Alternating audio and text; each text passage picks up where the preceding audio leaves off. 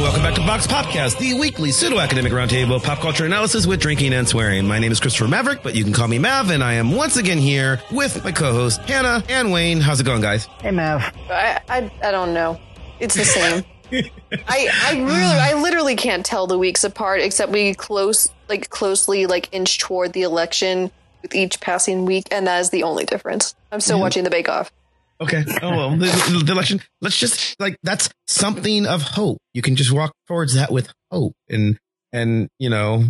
Someday, due to the time travel aspect of the show, you, the audience, will be listening to an episode that we have recorded before the election, but you'll be listening to it after the election. No. This is the week. This is actually the week before the election. This is our last. Okay. No. Oh. No, this is 2 weeks before, because November 2nd is Monday, because we release episodes. We can just delete all this because it's okay. We have 2 more weeks. We have 2 more weeks before we know. Well, probably, because the election could go on forever. Oh, right. God. I expect it to. So that will be horrific. And there's my segue. That's not funny at all. Well, does that have to be funny? I don't know. Hannah, what's the topic this week? Horror, but also comedy, because it turns out a lot of horror movies are actually really funny, but also intentionally so, and not because they're all super bad. And what's up with that? I mean, it's late in life in 2020 at night as we record this. We can get more intellectual as time goes on. Why not? I love that. I mean, I think that we might have just discovered a new catchphrase of the show of what's up with that. It's just it's like Wayne's old way of ending his academic papers was, so there's that. Yeah. That was anyway. I'm not here to tell you the answers. That's what we have guests for. Yes, and we have guests. We have a bunch of them tonight. We have 3 guests tonight, and which is good because I personally don't watch a lot of horror movies because I am a big scaredy cat, and and also I don't believe in them. It's just that they're I actually like funny horror movies, but so this is good for you. Yeah, so this is the good show. Next week's show where we're talking about real horror movies. I don't like being scared. If a movie doesn't scare me, it's boring. If it does scare me, I don't want that. So funny, scary. This is good. And I'm ready for this. I'll just go down the order. Danny Anderson from the Sectarian Review. You haven't been on in a while. Welcome back, Danny. Hey, thanks. Thanks for having me back. I've been pretty busy and not really keeping up with my own show very often. So I'm happy to jump back into this one. I believe this is the first time you've been on since I've become your coworker, or you've become. I guess I became, because you were already working there. So yeah. I predated you, but that's okay. We're glad to have you on. We love you. Yeah. So Danny teaches at the school that I teach at, Mount Aloysius College in, I guess, Altoona. I don't know where I'm. Crescent. I literally just sort of drive and try not to fall asleep because I have to be there early, and then I get there and I'm like, "Hi, I'm going to teach today." That is my methodology. So Danny, welcome back, and I'm glad to have you because Danny, you are a massive horror fan. It's a thing I like, and I'm happy to talk about it. When you told me about this the other day, I was flattered and happy to share. Right. My favorite movie happens to be a horror comedy, so we'll probably talk about that kind of thing.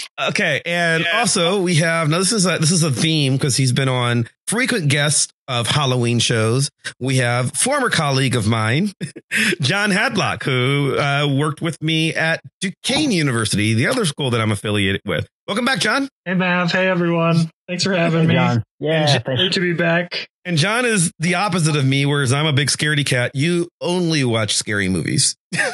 Pretty much, yeah. I love horror movies. Like comedies a lot. Love horror comedies. Very excited to be here. Mm-hmm. And you're not teaching right now, so you have a real regular person job. Yeah,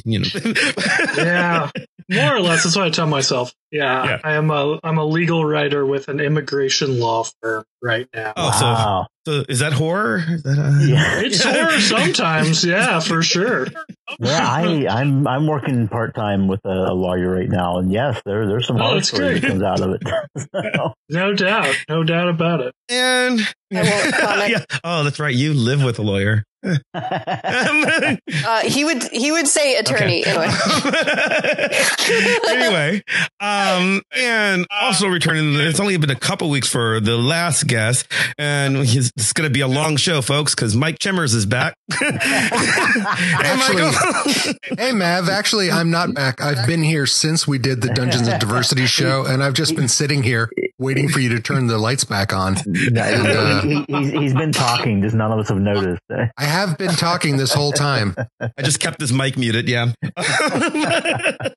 Welcome back. I'm never going to leave. Yeah. Well, you're kind of our resident monster expert. Yeah. I mean, the first time you were on the show was for one of our monster shows, and you've come back for several of them and some other topics, but that's basically your wheelhouse here. So I think it is horror probably up that alley.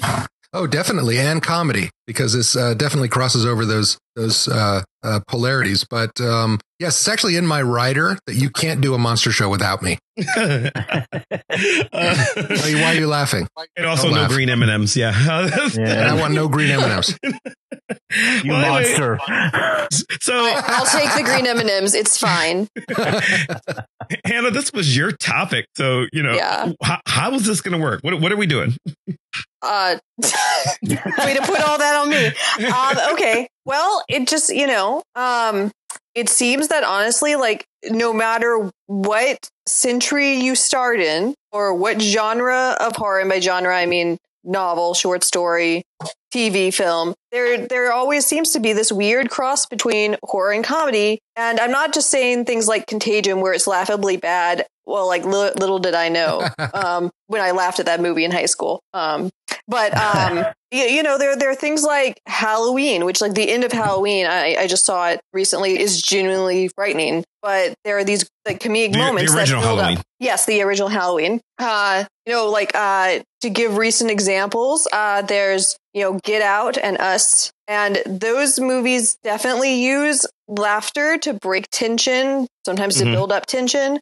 So what specifically unites these genres? Does something pull them apart? What is going on with having them so close together? I like when you're just like, what's up with that? What's up with that? I mean, I'm saying I'm giving a more general, specific introduction, but honestly, like, what is up with that? Because Noel Carroll, who I quote in the blog post, his whole thing is like, well, they are definitely related, like from like Castle of Otranto to like parodies of Mary Shelley's Frankenstein, which we're going to talk about apparently, to like Psycho. Like even and he quotes like a lot of like different directors and authors talking about the relationship. But he makes the comment, you feel very differently when you laugh than when you're truly afraid. And I have a lot of thoughts about his feelings that we won't get into this episode because our listeners do not care.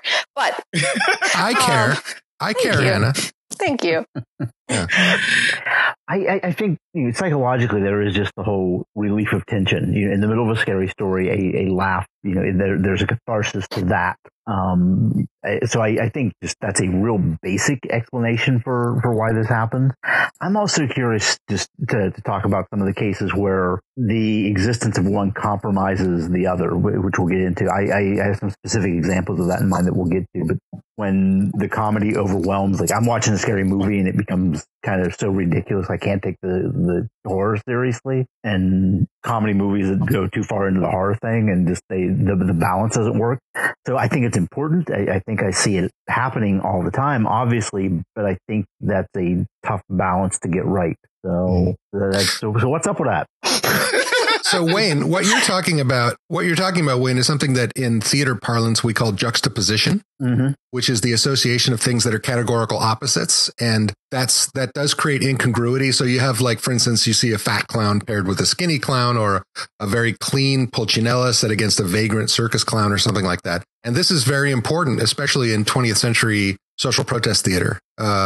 It can be funny, but it can also be shocking, right? And it can also be horrific when the stimulus is grotesque enough to generate a horror response, right? As opposed to a comic one or just an intellectual one, right? But this is not always funny, right? Things that are juxtaposed can also be intellectually juxtaposed, where you go, oh, isn't that interesting? And that, like, there's a lot of that kind of juxtaposition in the movie Fight Club, where you see beautiful things and horrible things paired together. But then a juxtaposition can also be horrific if the things are so incongruous and so grotesque. The stimulus is so grotesque that it generates the horrific response, right? But it generates both a horrific response and a comic response. Just No Carroll does say that horror is intimately, and I'm quoting him, and essentially bound up with the violation, problematization, and transgression of our categories, norms, concept, and that is also true of humor. Yes. Yeah. Well, and I think one of the prime images that comes out of a lot of horror that is the scary clown thing. You know, here's this thing that is ostensibly supposed to be funny, and it's scary as fuck.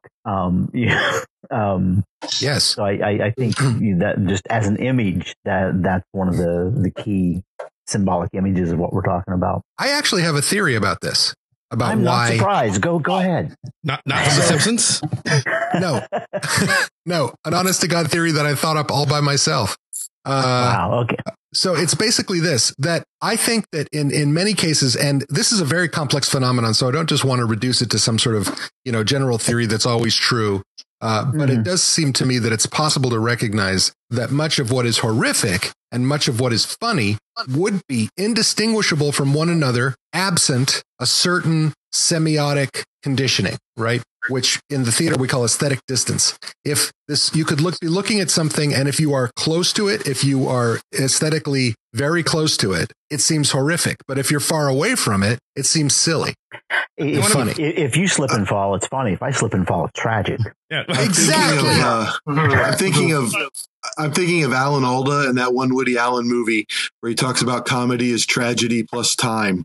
Right. Well, I was gonna say, because Danny, I think it's the last time I was on your show. I lose track of, it's in the before times at some point. I was on your show when we were at TheoCon last year, where we talked about this connection specifically with Jordan Peele's work, where he does do the exact same tropes in his comedy in the Key and Peele show as he does in his horror films. Yeah, the one that stands out to me is the behind the scenes of Family Matters, where Urkel is like a mind control monster, and he gets himself written into the show. And it's a horror skit that's hilarious, right? And so there's definitely I think you're right. The semiotic sort of signaling is the only real difference there, right? And so the exact same thing, the exact same stimulus can be one or the other. Yeah.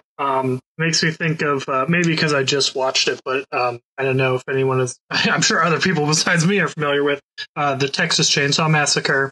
And it's a fascinating movie because there are lots of scenes where I think from a certain lens they'd be sort of funny. The way Leatherface kind of skitters around the kitchen area and like makes these high-pitched weird noises. In another context, I think would be humorous, but it's terrifying for some reason. Right. I'm not sure which semiotic clues make that happen, to use your phrasing, Michael. It's a strange phenomenon. I think it's, when Wayne is talking about how the balance is off, that's when the entirety of the performance, the entirety of the cultural product isn't serving this this very delicate operation. It's a very complex, obviously very complex and delicate operation. One of the examples I have for that, and I will probably take shit for this. For the most part, I like this movie. Like Us, it's another one filmed where Michael lives in Santa Cruz. Lost Boys. I think Lost Boys is stylistically gorgeous. I think the vampire bits are really incredibly well done.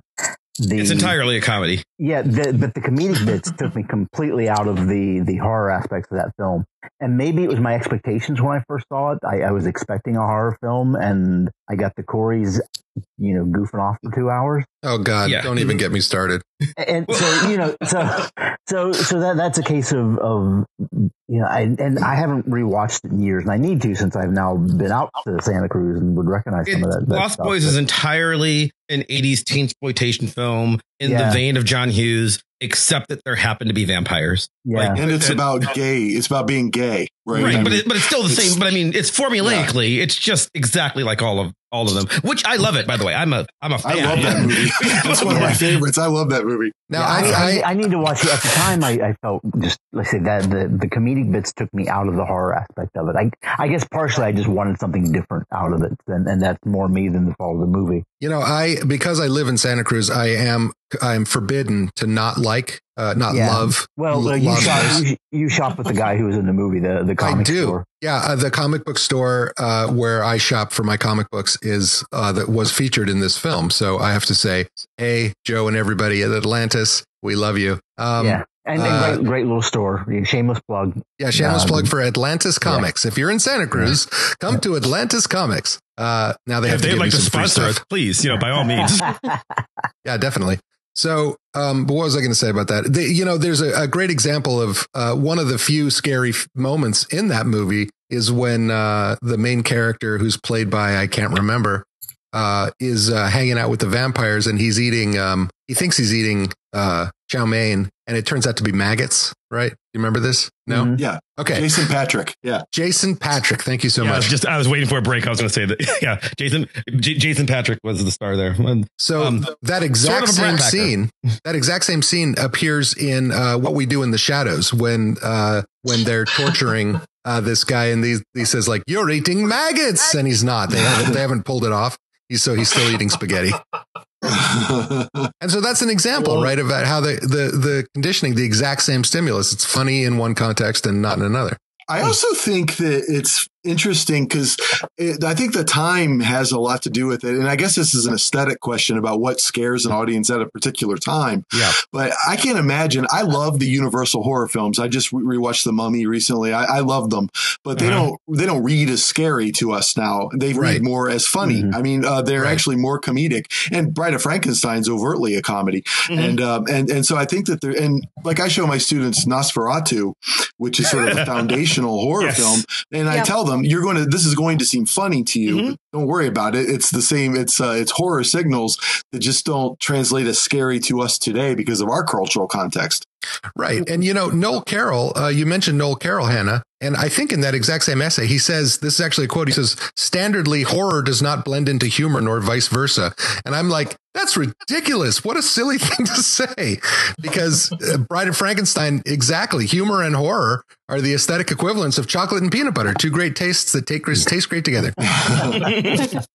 Yeah, I mean, I wonder if what we're talking about are not exactly horror comedies, but when horror goes awry and becomes a comedy. Your Troll 2s, your I don't know, Troll 2's the other thing I can think of. Besides, I actually have a question because, again, not a horror aficionado, but there are movies that I like, and I think I'll start with the Universal monster movies because most of those were at one point meant to be scary. Like that, it was a different time, and I was actually scary, I was talking a couple of years ago when the movie It came out. A friend of mine was just asking around on Facebook. I guess her 13, 14-year-old daughter wanted to go see it, and see it with like friends, and it's like, and she's like, yeah, it's rated R. I don't know about this. What do people think? And some of the recommendations, people were like, well, too scary for them. So if they want to watch a scary movie, why don't you sit them down and show them like the old Universal, show them the original Frankenstein, the original Mummy and everything.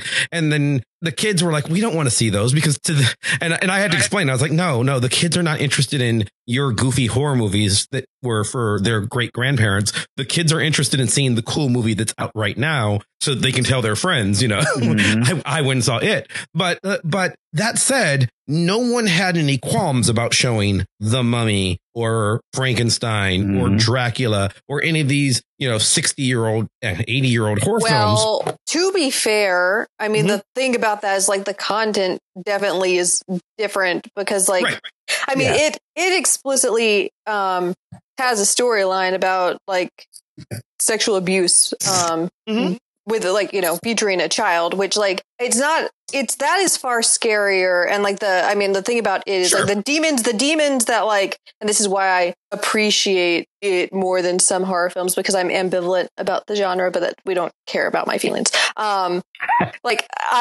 is more. We care. Michael pointed out that he cares. I care. Yeah. We all care, Hannah. Hannah, I totally care about your safe space. I don't care, Hannah. I'm just kidding. It's fine if you don't care. I'm just kidding. But the thing about it is like the scary things in the children's lives are not just like oh, there's a clown. It's like there are like real life demons, the things that like really scare us. The bully, the creepy molesting uncle. Yeah. Yes. Yeah. Or father. Father, I think he is. Father. Yeah. And you can't get away from this. And like, I mean, this is like what Dracula was in the 19th century when, people were like terrified of like, immigrants coming to the country and like sexuality that wasn't heteronormative and those kinds of things. But like it's in our, it's translated to like something that we might understand better, though, actually Dracula translates pretty well, turns out, to our current moment. I think, Hannah, that's why I felt that, although I thought that the It movies, the most recent ones, I thought they were pretty good movies. I didn't find them particularly scary. I totally agree. Whereas the old television series with Tim Curry as Pennywise, terrifying, really, really goddamn scary. Wait, we can do swearing on the show, right? We have swearing. Yeah. Okay, really fucking scary. Really fucking scary. And I think it was because exactly what you said, Hannah, that it deals far more frankly and openly with these the childhood sexual abuse and the bullying and all those other things that than the more recent ones. The new movies just slipped into just what I think of as cliche monster movie things, like, oh, here's something weird and creepy and scary that's shaking and jittering and chasing you, whatever, but it didn't deal with the psychological stuff. So, weirdly, for like talking about horror and comedy, the end of It Part 2 is actually just like extremely interesting, that because the like solution to fear is to laugh at it and like laugh it away. Right. And turned it into baby creepy thing that people might find grotesquely cute or something. Right. Not me. Other people have expressed opinion. Just like that scene in Harry Potter where you fight the Bogart, right? Yeah, you turn Freddy Krueger too. No, Yeah. I guess you're not supposed to laugh at Freddy Krueger, but if you turn your back on him, that's what takes his power away. Right. Noel Carroll, he talks about two portrayals of Frankenstein's monster, one in The House of Frankenstein in 1944 and the other in Abbott and Costello Meet Frankenstein 1948. And the actor, he points out, he doesn't mention it's Glenn Strange, but the actor is doing the exact same shtick in both movies. Yes. Right. And in one of them, it's horrific, and another one, it's funny. And it's all because of the context of whether Abbott and Costello are in the movie, right? Yeah, that was one of the ones that I wanted to bring up.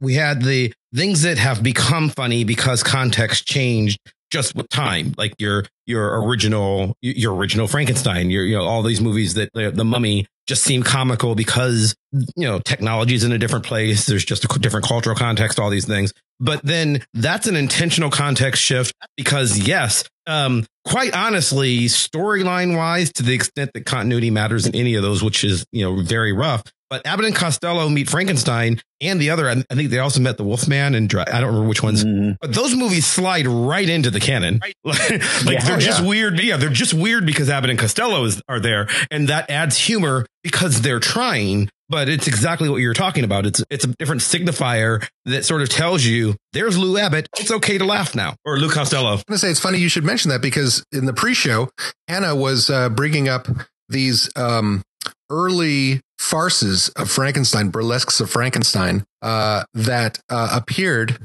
in the 19th century. And just so happens that I wrote a book called The Monster in Theater History, This Thing of Darkness, Routledge 2018. And please put that in the chat. Link in the show notes. Link in the show notes. And on page 62 of this book, I just happen to have it here. I point out that so the first Frankenstein play was produced in 1823. That was just called Presumption. Okay. Or The Fate of Frankenstein. And the same guy, Richard Peake, the same guy wrote a burlesque of this called Another Piece of Presumption, which also appeared in 1823. There was another one called Frankenstitch or The Needle Prometheus. This is the best thing that's ever happened. Sorry. Right, Hannah? Right? Frankenstitch. And this is about a guy who forms a golem he's a tailor, and he forms a golem out of tailor scraps. And then there was another one called Frankensteam. So those came out within 9 months of the original production. So that also the same thing. It was like, it could be scary. And this is the first time that anyone had ever seen Frankenstein on stage. And yet within a few months, they're burlesquing it. Yeah, and you don't even need Abbott Costello, right?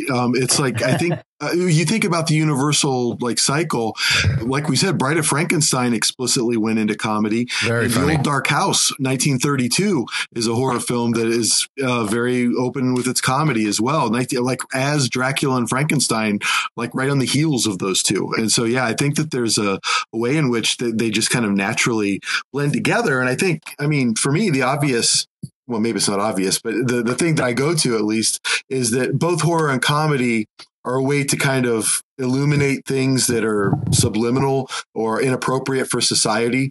I mean, you can't go around, and polite society can't function if you're going around noticing overtly how ridiculous everything is, right? We have to pretend it's not. But comedy allows us to laugh at what we already know is ridiculous. I don't know if that was, that might not have used to been true, but it's 2020 now. There's a Trump presidency. There's, you know, we laugh at the world now. The only way to get high.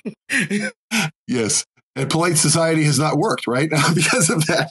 And so I think, I think that that's a thing that they have in common, though, is that they both tap into that unspoken, like critique of society. And therefore, in many ways, they're indistinguishable. Mm-hmm. So is there a way to move from that I mean, we're going to loop back to it because I want to get the third area, which was, John, what you were talking about. What do you do? Like, how does this happen for the unintentionally funny? Troll 2 is not supposed to be a comedy, right? They're actually, I'm trying to think, there's definitely That's other the horror saddest movies. thing I've ever heard. The Happening is not supposed to be a comedy. It's just like there are horror movies where comedy happened. It did occur.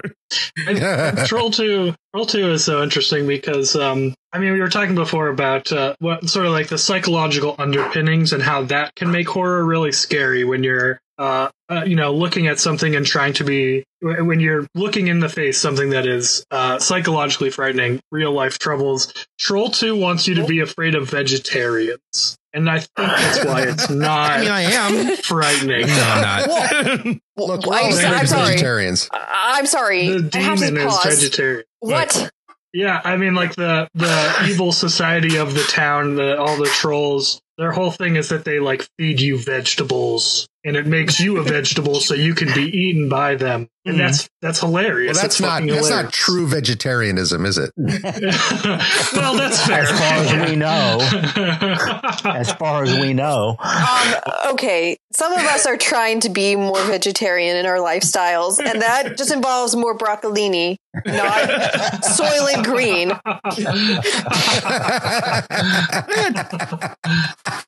A lot of things that make I had broccoli tonight. It was very good. I also had it with chicken, but it was good. I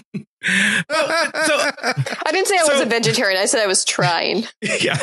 But anyway, so if you take something like that, like, and I'm thinking, I don't know. I mean, I'm not sure. Like with Troll 2, I feel like they were really trying to, there are lots of horror movies, things made by Troma, for instance, or things that, all the B movies. Where they only had $20, right? Like, Fantasy Island, or like, Fantasy Island. Was Fantasy Island trying? Because the Troma people, they're like, look, we've got $50 to make this picture, so we can only afford so much. So we're gonna put some comedy in here just to stitch the whole thing together. Fantasy Island, I mean, it's Blumhouse, but they've got a budget. Troll 2, what I'm saying is they tried to make a horror movie, and the results of that were disappointing by any metric possible. And I think that's like true of like something like The Happening, or as I said, Contagion. And then like, you just find, people like the only way to deal with like being faced with such horror in the sense of,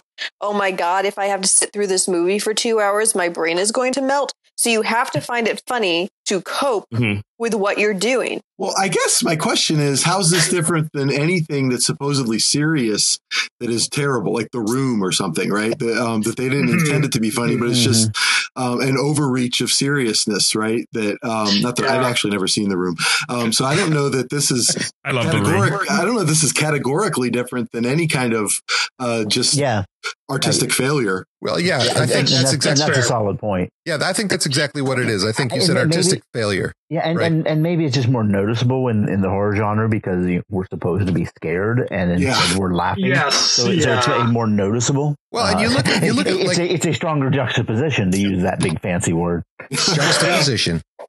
I mean, you look at the films of Ed Wood, right? That's a perfect example. Because Ed Wood, seriously, they had $25 and he was like, we're going to make the scariest possible movie. And he really thought, well, we have $25 and I want to take home as much change as I can. So if I can do it for $17.50, right, I'm going to do it for $17.50. And so, but he was sitting there in the premiere and he really thought, or at least this is how he was portrayed by Johnny Depp in that wonderful film that they made, that he really thought that people were going to give him an Oscar for this, that Plan 9 from Outer Space was the scariest alien horror movie ever made. Right. Mm-hmm. And if you watch it like that, you're going to be incredibly disappointed. I pulled up a list of this is from IFC. These are the 10 horror movies that are more hilarious than scary unintentionally. The Incredible Two-Headed Transplant, which I've never seen. Never seen. The Incredible Two-Headed Transplant. The Stuff, I've not seen. The Beyond, I've not seen. Urban Legend. I have seen Urban Legend. Urban Legend was like, you remember Scream? We can do that too. They could not. I will defend Urban Legend. Oh, it still became a franchise. It's not Scream. They were trying at first, and they were trying real hard. They were just like, we're just going to do that same thing. We can't do a horror comedy show without talking about Scream. I feel. We'll get to it. Yeah. So, but then just to go through the rest of their list, Texas Chainsaw Massacre, The Next Generation. They are right. That movie is hilarious. It's a different kind of horror. Yeah. But I like Data in that. So. Yeah, I was going to say, which I've not seen. Friday the 13th, the final chapter. I forgot that existed. Wow. House of the Dead. Yeah. Oh, really? Now here's one. Here's one that I have seen, and I've seen it both in MST3K style and without. Manos: The Hands of Fate. Manos: The Hands of Fate is a perfect movie. Yeah, and then number 1 is Troll 2. So, oh my god, Manos: The Hands of Fate. That's another one where they really were hoping that it would be scary, and yeah, it's just not. The Master. That's right, but that's just a failure across the board, right? Yeah. Ed Wood, you can redeem it. It's a failure, but it's such a great failure that it's still terrific. Like Plan 9 from Outer Space, or his follow-up film Orgy of the Damned, which is the worst movie. The worst. When people say, "What's the worst vampire movie you've ever seen?" and is it Twilight? And I'm like, amazingly, it is not Twilight. It is Orgy of the Damned by Ed Wood. Okay, but to be fair, Twilight is actually pretty entertaining to watch. It's pretty funny. You and me are really different people, Hannah. I grew up as a teenager who was forced to read Twilight. You've heard the story. It's fine. You can go back to our old monster episodes and hear the story about how I got roped into reading Twilight. But the movie is so funny. It's like so low budget, but like Catherine Hardwicke, the director, is trying so hard, and you can tell Robert Pattinson hates every moment of being there. And actually, the funniest thing about Twilight is watching Robert Pattinson interviews talk about being in that series. Mm-hmm. He really hated it. It's really funny. And he's never going to get it off his neck either. Oh, he's made nothing. It's funny because now he's Batman and people are like, the guy from Twilight. It's like, no, the guy who just made 47 indie films that all went to Cannes and Sundance. Like, right. And he will never shake his ass off. No, he will never shake it. If he's a good enough Batman, I guess maybe, but then it's still not what he wants. He wants to be a serious actor, and it's never. Yeah, and he shouldn't have done Twilight. So Kristen Stewart is never going to shake being from Twilight, but also she's doing like super well, and like she was great in Charlie's Angels, which I didn't think I would ever say. She is. I actually like that movie. I like the most recent Charlie's Angels movie. I do too. It's really good. It's not horrific in any way. No, it's very funny though. It's delightfully fine. Mm-hmm. I just feel like we have to take a minute and unpack that sentence, Hannah. You said Kristen Stewart was really good in Charlie's Angels. Yes. Yes, she is. I just want to break that very down. much so. I just don't think that that's a sentence that can be said in the English language. You should see it. She is excellent in it. She knows one of the best parts. Yeah, actually. She knows exactly what movie she's in. She knows how to play it. She knows how to play it straight. She knows how to play it like she's in the 80s film and then the early 2000s films, and she knows how to play it like it's like she's in a complete farce, and she seamlessly drifts between them as the scene requires, and it's believable, and she seems like a real character. She's probably the best part of the film. Yeah, she's really. But now that I've taken you down this rabbit hole, I'm just gonna non sequitur to, but like Scream is actually really good. Yes, and scary. And scary and funny. Mm-hmm. Yeah. Scary and funny, yeah. And I think that's the key. And that's kind of so that's I wanted to ask that question because Scream was designed, the first Scream was very much designed to be a parody. The original title of it was going to be Scary Movie, and it was talked up like it was going to be what the Scary Movie franchise became. And then it like turns out that the first Scream, especially the first one, the others diminishing returns, but fine. The first Scream is a legitimately very good movie.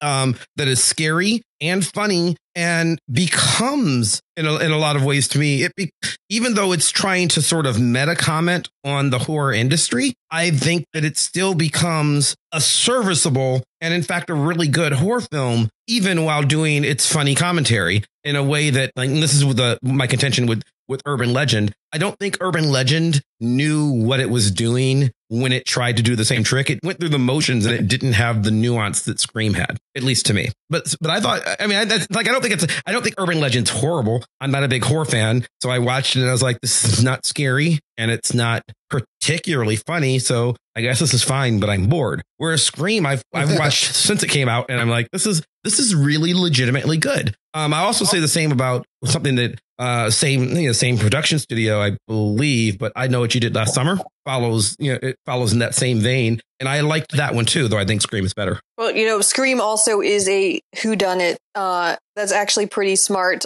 which I, appreciate because there's like that added mystery element in the sense that like it's not just a mysterious monster figure. It's like but actually what normal human being is behind the Scream mask. And, it's the horror of our everyday lives kind of Scooby-Doo thing. Yeah. I think that's so true, Hannah. I think that to me, that's what Scream did. That's that doesn't really contribute to the sort of meta commentary element of it. It really made slashers whodunits again, which I think really is such an improvement from what you're talking about, Hannah. And it's really, I grew up with Scream and I was like 7 the first time I saw it because I was, I think, about 7 when it came out. God, and I am very old. Few of the references made any sense to me. I hadn't seen Halloween yet. I don't think I hadn't seen most of the movies that it alludes to. I just thought it was a scary, good movie.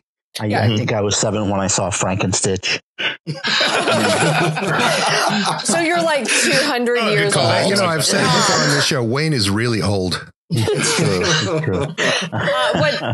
Actually, I didn't see. So here's another, no segue whatsoever, but I feel remiss if I didn't bring up Army of Darkness. Yeah. Okay.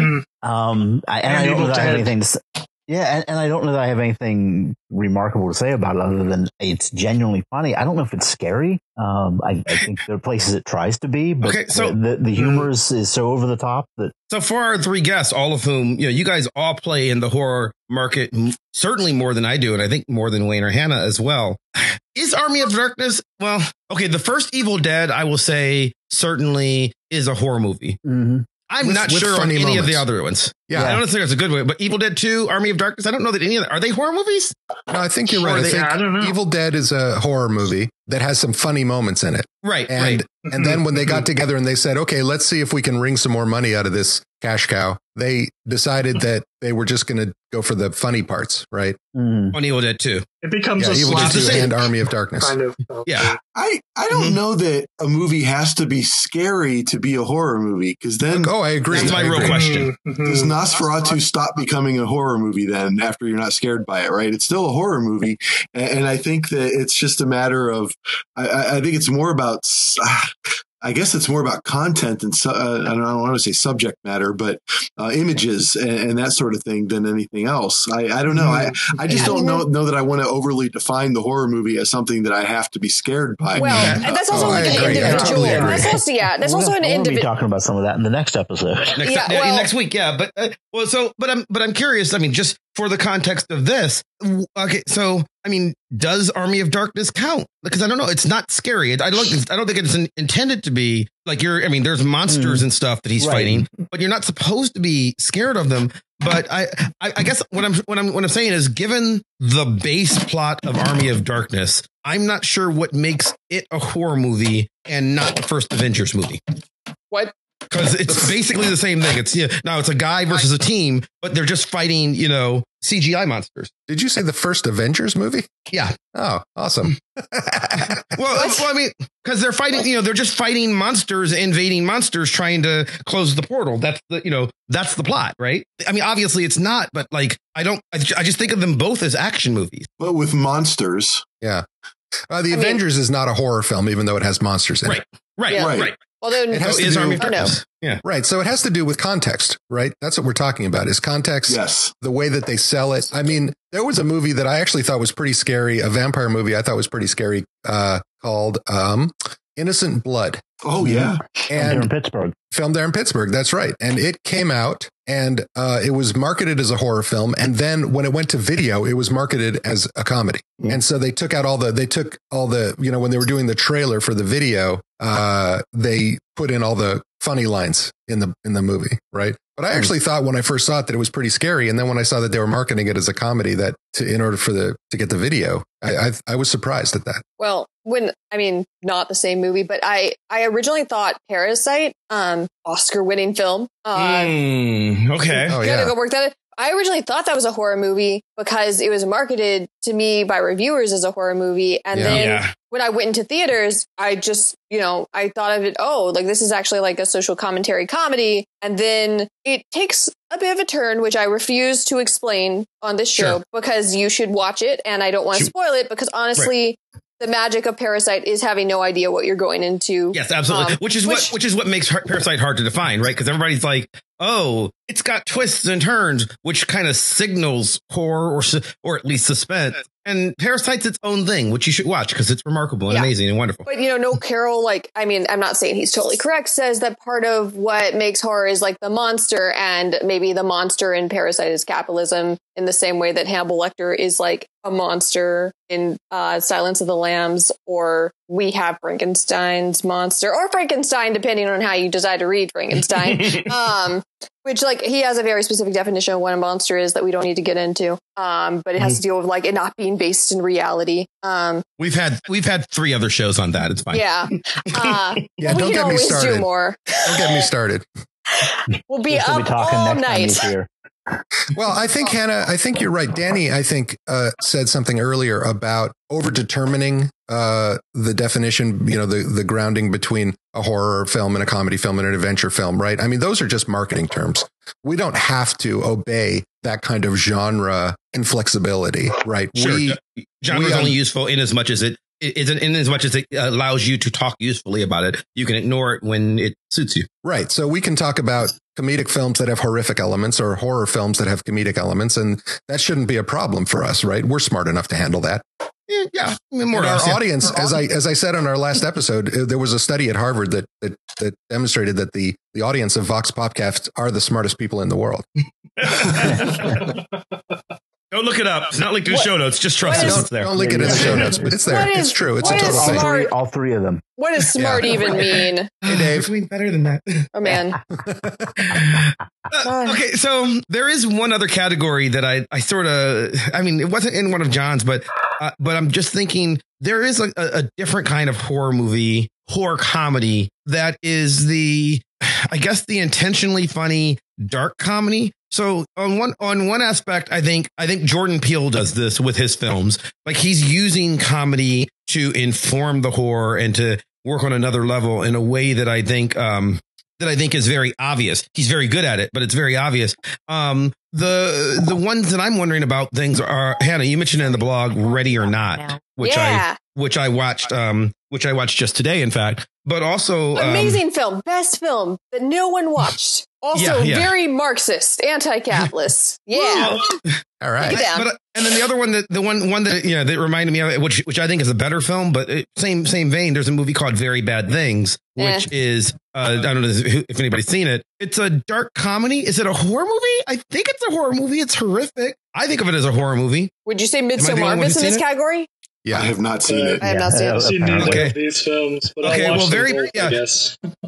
The premise of Very Bad Things is that the weekend before the main two characters get married, so the guys go off to a bachelor party in Vegas. They accidentally kill a hooker, and then their lives just spiral out of control from there. That's the premise of it. They kill somebody on accident, but they don't want to admit it because then that will ruin the wedding and no one will believe that it was an accident and blah, blah, blah, blah, blah. So from there, it's just a continual, like the stakes become raised, and every time they cover it up, more people die, it's more of a serial killer story. It's got horrific elements, but it's very, very funny. Cameron Diaz is in it. Christian Slater's in it. It's really good. And I recommend it, but I don't want to give away any of the twists to it because of the nature of what we're talking about. It's not as good as Parasite, but still.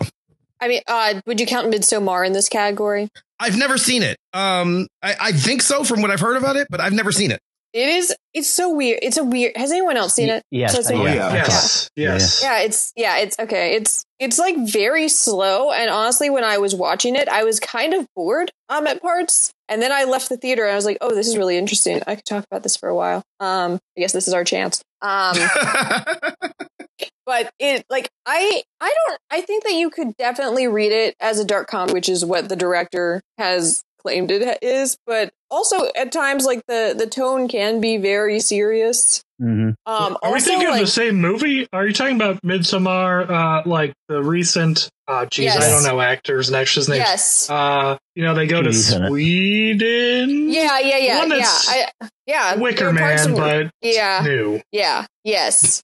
I think people thought it was funny. It's horrifying. Some of it's that's what I'm saying. Like some of it's extremely okay. I mean, the parts that I think are funny are there's these like two graduate students and they're fighting over their thesis. Okay, you're totally right. That is hilarious because I'm like, this is not how graduate students I know are, but maybe that's not why you thought it was funny. And there's a deleted scene about like JSTOR or something, and I know some of our listeners are like, what is this girl talking about? If you are thinking that in your mind, good. Live your life how you are. Don't try and figure out what I'm talking about. But they're like, I mean, like, yeah, like, and by your surprise that I'm like, oh, this can be like Red is like funny. This shows you like, it's like, well, what is this guy talking about? Why is he claiming this is a black comedy? Because it's extremely horrifying and there's no happy ending. You should definitely not read this as like a feminist win. So is there a happy ending? I'm sorry. I didn't Aster mark that as his breakup movie. Like, and so from that sense, I think it is a happy ending. I don't know. Again, I've not seen it. So, and it seems like I'm the only one. Is this, I haven't seen it. Okay. It's a cult movie. Is this the opposite of what Mike was talking about with context, right? The fact that Hannah reads it as comedic and John doesn't, like, is that context of the audience in the same way as like you know what I'm saying? And marketing, I think for that movie, there's like two things. One is there's a tradition of folk horror, right? Someone mentioned The Wicker Man, right? And so there's a tradition that we can already kind of slip it into that category. But also Aster's other movie, Hereditary, was clearly a horror film. And so we were sort of expecting another one like that. And it has a lot in common, I think. And so in terms of the folk horror sort of angle. And so I think, it's almost like we consider Alfred Hitchcock a horror filmmaker on some level, even though he very rarely actually made horror films. But it's just sort of like the reputation, I suppose, of the filmmaker there. My favorite Hitchcock movie is Notorious, and it's not at all. It's a spy film. Well, he claimed Psycho was a big joke. Right. Yeah. So, yeah. I've been drifting out of the conversation. Don't listen to me. Cut this out. No. No, maybe the real psychos were the friends we met along the way. It's just, I have so many. I mean, it's weird because what we're talking about is, and I thought this conversation was going to go another way. We were talking about, we're not really even talking about the elements of what makes horror and comedy. We started talking there, but horror and comedy sort of tickle the same part of the brain in a way, right? Like you're using some of the same tropes there. Peele has said this a lot about his films, that comedy is meant to do social commentary, or at least good comedy is. And he'd say good horror is also meant to do social commentary. And Agreed. that's why he's doing what he is with us, with Get Out. Like he's in his version of Twilight Zone. Like that's what he's trying to do. It's what Twilight Zone always tried to do. And that's where that element of humor comes in. But I don't know that tracks for all of them, or maybe it does. Mav, it tracks for the best of it, right? The best horror is the one where we can look at it and experience it on many levels and say, this is not only about my own personal psychology and what I'm afraid of, but also about things that are going on in the society around me. I mean, and Jordan Peele is the king of this in our current milieu, right? Whereas maybe Todd Browning was, back in the day. But I just finished watching Lovecraft Country, right, which Jordan Peele had a hand in. And I thought that was an absolutely excellent combination of social commentary and the horror. The monsters in it were perfectly calibrated to reflect these larger social issues that the author was really interested in. In our timeline, this is the Tuesday after the Sunday that the season finale of Lovecraft Country came out. Yeah. And, I mean, even maybe not the best or like, we haven't talked about Stranger Things, which is also like a horror comedy show. And I actually realized like how reactionary season 4 is. And I love season 4. I thought the Scoops Troop was great. And also like the Duffer Brothers are from Durham. So like actually like the small town is literally Durham, North Carolina, where Duke is. So it's like, oh, hey, there's the Eno River. Anyway, but it was very like conservative and like I was like very nostalgic. But like that is also speaking to our particular cultural moment in ways that maybe we don't like in the same way as something like Ready or Not, where it's like literally let's burn down the rich. That is literally that is the film. So you consider Ready or Not a comedy? Because that's what I'm wondering there. It's got funny moments. It has slasher elements. It like plays with the like idea of the final girl. It is. I think it's pretty funny, but I think it like kind of actually meets a trio of films that all came out around like a similar, I think like fiscal or like year, where it was like Us in March and then Ready or Not in the summer and then Knives Out and then Knives Out and like Parasite was released around the same time. And all these movies are speaking to like in different ways the horrors of like unfettered capitalism, both like in the US and like globally. And that's kind of probably one of the problems with Ready or Not. It sort of got lost in the shuffle. I think the other films that you mentioned are better than Ready or Not was, but Ready or Not was better than a lot of stuff that came out in the summer of 2019. It really got swallowed up. I will say that I'm not saying that Ready or Not is the best film ever made, but I think it like has actually like a similar kind of vibe to like Clue in a lot of ways, although much more bloody. It does like take it uses like some of the more much more bloody. So if anybody's listening, they're like, oh, I like Clue. We watched that as a family. I showed it with my kids. It's like rated R for a reason, you guys. Pay attention to like the labels. Yes. But like yes. But like it does like take some of the more like ridiculous elements of like, horror comedy, like things like actually we haven't mentioned him, which I'm fine with, except I'm going to like Tim Burton. It takes like some like Tim Burton, like Sweeney Todd, like kind of imagery. And like plays with that in really interesting ways, and like the like callousness of like the family is really like interesting, and how they like mix it with like them owning a game company. It's all just very interesting. And I think like it knows its genre, and it knows it's kind of a B horror movie, and really leans into that. And also like I won't spoil it, but the emotional arcs of the characters is really interesting in a way I wasn't expecting, because of the tropes of certain aspects of the genre of like horror and the gothic via Jane Eyre, which probably means nothing to anyone unless you've read both of those things and think similarly to me. Yeah, but, no, I mean, haven't seen it. I know where you're going. I get where you're going with it. Yeah, but you know, it's a really interesting film, and if you like kind of like dark horror and don't mind some a lot of blood, then you know, it could be a really like nice Halloween diversion for you, because Practical Magic isn't streaming anywhere. So well, I had, before we resolve nothing, I had one more, because okay.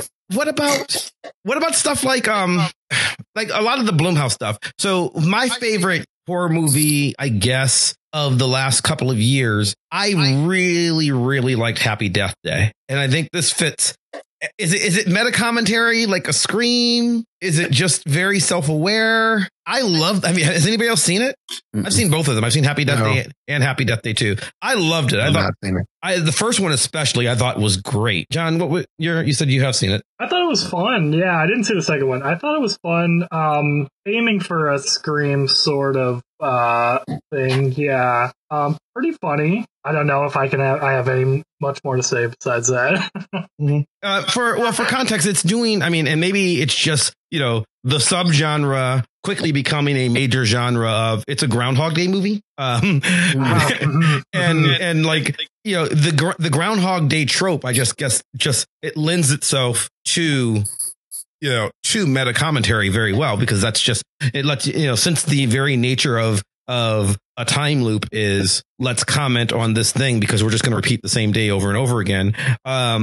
Let's dissect this thing. Yeah, right. So it becomes a very thinky movie just because of what it is, and it's literally trying to like sort of, all right, if you can repeat the same day over and over again, you can analyze this horror movie from 18 different angles, because we're going to just kind of go through it and look at the killer this way. And you know, it's a whodunit, like Hannah was saying, you know, with Scream, but it's a whodunit where you can sort of pick it apart because you just keep seeing, you know, different aspects of it. And then they do the same thing in Happy Death Day 2, which is oddly more science fiction-y than the first one is. I also think that the Groundhog Day story lends itself really well to horror as well, because one of the ways to kind of define something as horror is that if it kind of violates our understandings of the natural world, right? That's something that makes something monstrous. And so, yeah, the way we conceive of linear time. So just the idea of a Groundhog Day is kind of a natural fit for a horror film. So is actual Groundhog Day, is that a horror movie? Not because of the context. If you change the context, maybe just slightly, then yeah. But as it is, I don't think so. Just the slightest. Any movie that has Andy McDowell in it is not a horror movie. Oh, but she's in Ready or Not, and she's great. She is? She is, Oh my God, okay. Yeah, she's great, isn't she? I'm an idiot on pop culture today. Well, you know, Four Weddings and a Funeral is pretty horrific to me. I don't know, but she's great. She's great in Ready or Not. Andy McDowell. Yeah, and so I don't know. See this film, obviously. It's worth. I mean, I guess we can tell the plot, because the plot is given away literally in the trailer. It is not a movie with surprises. I mean, there's a few at the end. No, but it's not a movie surprises. about twists and turns. It's a movie about execution of this basic premise, which is a young woman played by Samara Weaving is marrying into a rich family, and the family tradition is on your wedding night, when you marry into the family, you've got to play a game. They own a gaming empire, so you've got to play some game. You draw a random card from their collection of, here are the games that we have, and then you play the game. And that welcomes you to the family. And if it's hide and seek, she draws the card that says hide and seek. But hide and seek is the bad card, because their version of hide and seek means you go hide and then the rest of us try to kill you before dawn. Yeah, and also the family gets money from the devil because capitalism is literally the devil. Well, that was the one. That's the one surprise in the film. That is not a surprise. Well, it's not in the trailer. They tell you. I mean, they tell you a good 15 minutes in. No, the surprises are more, I think, what we'd say emotional and. Okay, sure. And that's, I mean, it's a slasher film, but like a comedy. Okay. Yeah. Watch it Ready or Not. It's worth a watch. Also, Adam Brody's in it, but he's not like usual Adam Brody of like OC, like happy go lucky. And it turns out he can act in like a different role. Wow. I love Adam Brody. He was on Gilmore Girls. He was very sweet. That's what I thought like he did. Also, apparently he was in Scream 4. Apparently I haven't been paying attention. Anyway. Now you can resolve nothing. Yeah. So we'll resolve nothing. What's up with that? Oh my God. Actually, I think we resolved quite a bit today. Go for it. What did we resolve? Oh man, we're doing a PBS special. Here's what I learned today. Have Hannah. I think we seem to agree that in the map of the mind, humor and horror actually occupy a lot of the same territory. I think that's fair. Yeah. So I think that's a valuable thing to know. Yeah. Okay. I think we can all resolve that. God knows we need a laugh during this time. During horrific times. Right? Absolutely. And I think there's one other thing that I feel like I have to say about this particular show. What's that? Because I'm a veteran of the show. And I just want to say that we got through this entire podcast without once mentioning Riverdale. Now you ruined it. That's because Riverdale isn't funny. Riverdale is serious, dramatic horror. We'll talk about it next week. No, it is extremely funny unintentionally sometimes. Like it's all often CW intentionally shows. funny. Like all CW shows, which actually, like, you know, iZombie, Vampire Diaries, we could have talked about that stuff. And Buffy? We didn't talk about Buffy? The Nancy Drew show. The new Nancy Drew show is great, actually. Cabin in the Woods. Cabin in the Woods, also. Yeah. So I mean, we might have to do a show one day, not necessarily on horror, but like on just on the idea of meta commentary in film, right? Because there's Cabin in the Woods, the Scream series. There are, and you know, those are two horror ones, but in action movies, Last Action Hero, there are a lot of movies where the entire purpose of the film is to vocally comment on the genre that it is. And I would say Bride of Frankenstein beat all those movies to the punch. Quite possibly. Agreed. Yeah. Agreed. Yeah. Bride of Frankenstein is a movie about making a Frankenstein movie. Yeah. So we've resolved that everyone should watch Bride of Frankenstein. We resolved everyone should watch Ready or Not, I think, and Parasite. And everyone should not watch Orgy of the Damned. No. We've resolved everyone should give a 5-star review to Vox Popcast. Everyone should give a 5-star review on Popcast and write give a 5-star rating and write the review. The review is very important. That helps other people find the show. But before we go into plugging our own show, Danny, where can people find you? Oh, right. Yeah. Sectarian Review Podcast is on all your podcatchers, and there's a website. If you just Google it, you'll find it. I'm on Twitter at Danny P. Anderson. I love to talk to folks. So reach out. I'll reach back and not in a scary way, I suppose. That sounded in context. That was in the context. And my favorite movie, regardless of genre, is An American Werewolf in London, which is a great horror comedy. Definitely. That's a whole other episode. Yeah. I can't believe we didn't talk about that. That's amazing. Maybe we should do horror comedy part 2. Yeah, we might have to do that. John. Yes. You can, if you so choose, follow me on Twitter at John D. Hadlock. But I just retweet Marxists and poetry.org or whatever. So I'm not a great follow. But if you like those things, which I do, put it on your timeline. That's all I got. Michael. You can follow me on Twitter at Notorious PhD, but don't, because I never tweet. I just have that handle, and I'm really proud of it. Yeah, you have like one of the coolest Twitter handles, and you don't use it at all. Don't use it. Maybe I should try to use it. But I'm also the director of a new thing called the Center for Monster Studies at the University of California, Santa Cruz. And as soon as we have a website, I will come back on the show and tell you what the website is. Mm-hmm. And you should also plug the book. The Monster in Theater History, This Thing of Darkness from Routledge, 2018. You can get it on Amazon right now. And I love to come on here and plug my books. That's the best. And linked in the show notes, as always. Thank you. Palindrome Hannah. I guess you can find me on this podcast and on Twitter at Hanley Rogers. And you might actually get me to tweet because the election's coming up and I'm still very annoyed about Mississippi's absentee voting system. Even though I don't vote there anymore, I'm very angry about it because it's impossible to understand their statutes, even if you have a law degree. Anyway, whatever. It's fine. It's not fine. Voter suppression's the true horror of our times. I thought you were going to say Cindy was, but I mean, there are many outcomes of voter suppression, Mav. Some of them truly horrific. And Wayne.